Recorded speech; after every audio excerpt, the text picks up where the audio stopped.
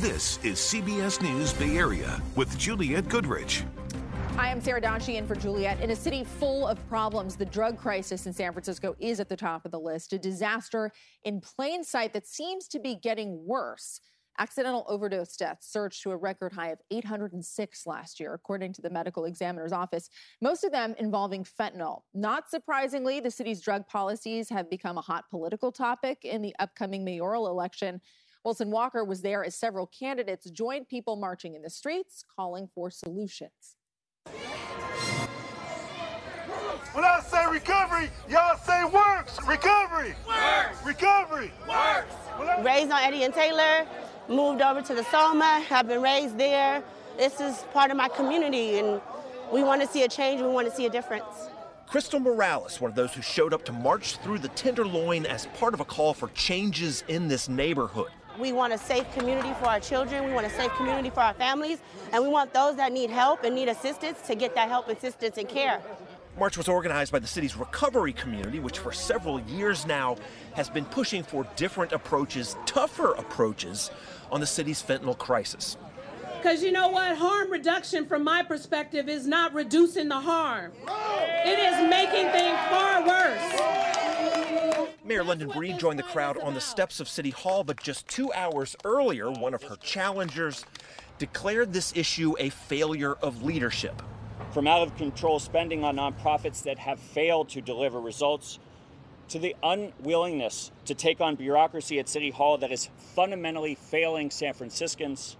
Daniel Lurie rolled out a 6-point plan for what he calls the demand side of the drug problem. It is a new system for pushing those in trouble towards help faster, with no allowances for staying on the street. We will introduce a deflection program to incentivize individuals to seek treatment or face arrest. Now, the mayor was asked about Lurie's comment, and she seemed to include recent mayoral race entry Mark Farrell in her response. Where have they been? Where have they been? They've not been. This is not a new issue.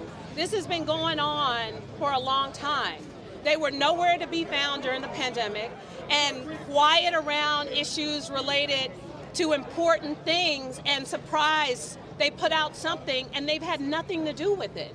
So with the election more than 250 days out, the discussion is already taking shape. Who has the answers for the problems that have cost so many lives, vexed the city, and frustrated so many residents? It's going to take patience, and it's going to take showing up, and it's going to take coming together to really be a community that believes in the same voice and that believes in the same goal. All right, now we have Breed, Lurie, Farrell, and Supervisor Asha Safai, who actually joined in the march today. Now, the biggest, most obvious question in San Francisco politics for some time now has been who could possibly join the race as the self-declared progressive, sort of against that block of candidates, especially on an issue like this one where there's such a range of opinion on how to proceed. That is a big question going ahead. The filing deadline for the mayoral race, May 5th. San Francisco city leaders are trying different things when it comes to this issue. The mayor and DA are forming a law enforcement task force to investigate opioid deaths as homicides. Voters will also get to weigh in on Mayor Breed's ballot measure to require drug screening for some welfare recipients. The CHP and National Guard also cracking down on drug trafficking in parts of the city.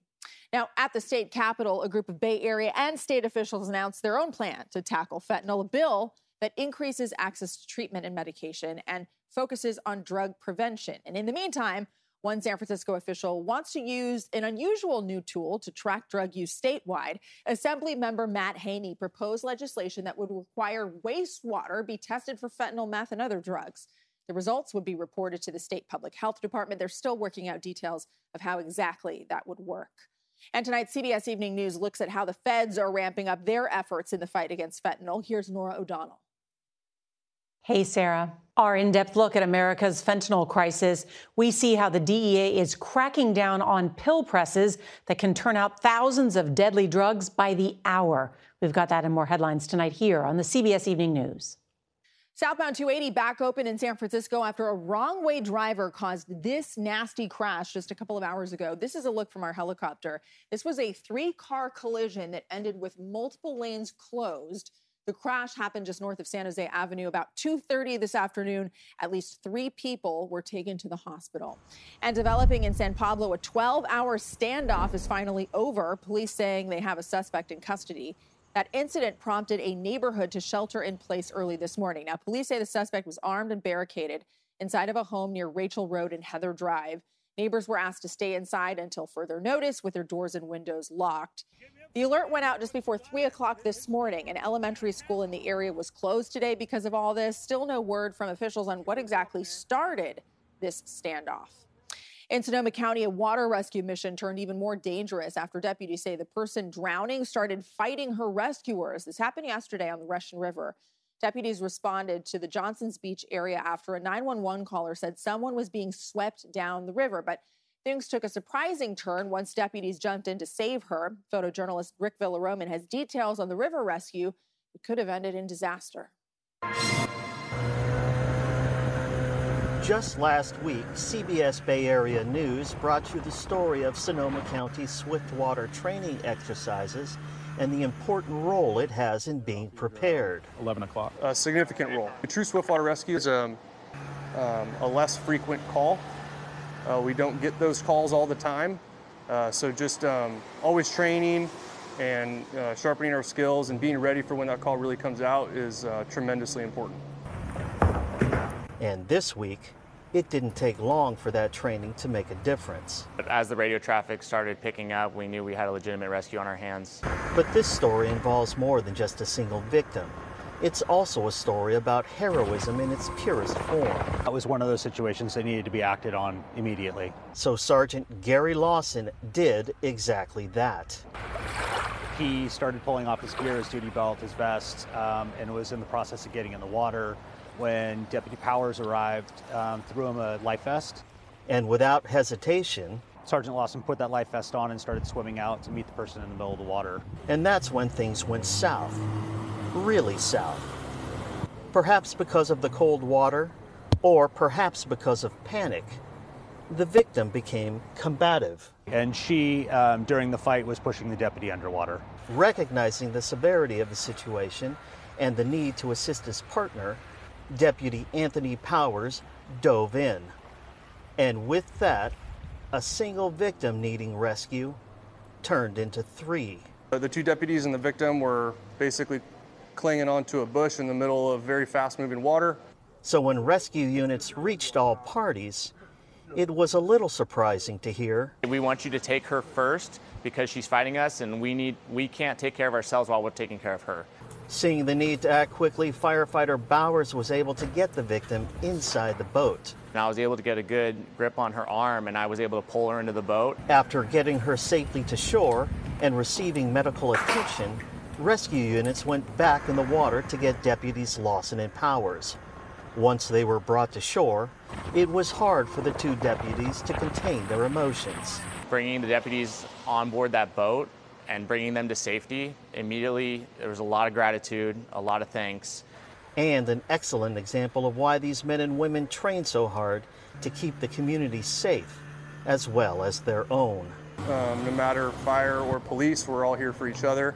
You know, hats off to those guys for jumping in and trying to save someone's life. It was a very satisfying afternoon, absolutely. It's one of those calls that makes you proud to be part of an organization that takes this type of stuff so seriously. We do good work very frequently. This was a step up. The woman is expected to be arrested and booked on multiple charges. Other stories we are following around the Bay today. It's the first day on the job for Antioch's interim police chief. Brian Addington worked in law enforcement in nearby Pittsburgh for 28 years. He's taking over in Antioch amid an FBI investigation into the department over racist text messages and other alleged misconduct. San Francisco police looking for the person who might have set 2 Teslas on fire over the weekend. It happened in Soma. Surveillance video shows someone lighting papers on fire on top of the tire of a Tesla Model Y. Moments later, the car was burning.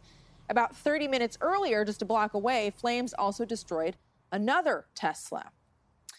A tough, though not surprising, sight for A's fans in Oakland today. Our helicopter caught crews taking down the Rooted in Oakland signs in the Coliseum this afternoon. The MLB approved the A's relocation to Las Vegas last year, as we've reported on extensively, but The new ballpark won't be ready until 2028 at the earliest. The A's have met with local leaders about extending the Coliseum lease until then, but they do not have a deal yet.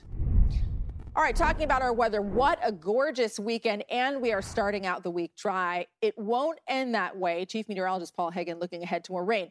Before we talk about that, though, I have to say this was the nicest weekend we've had in a while.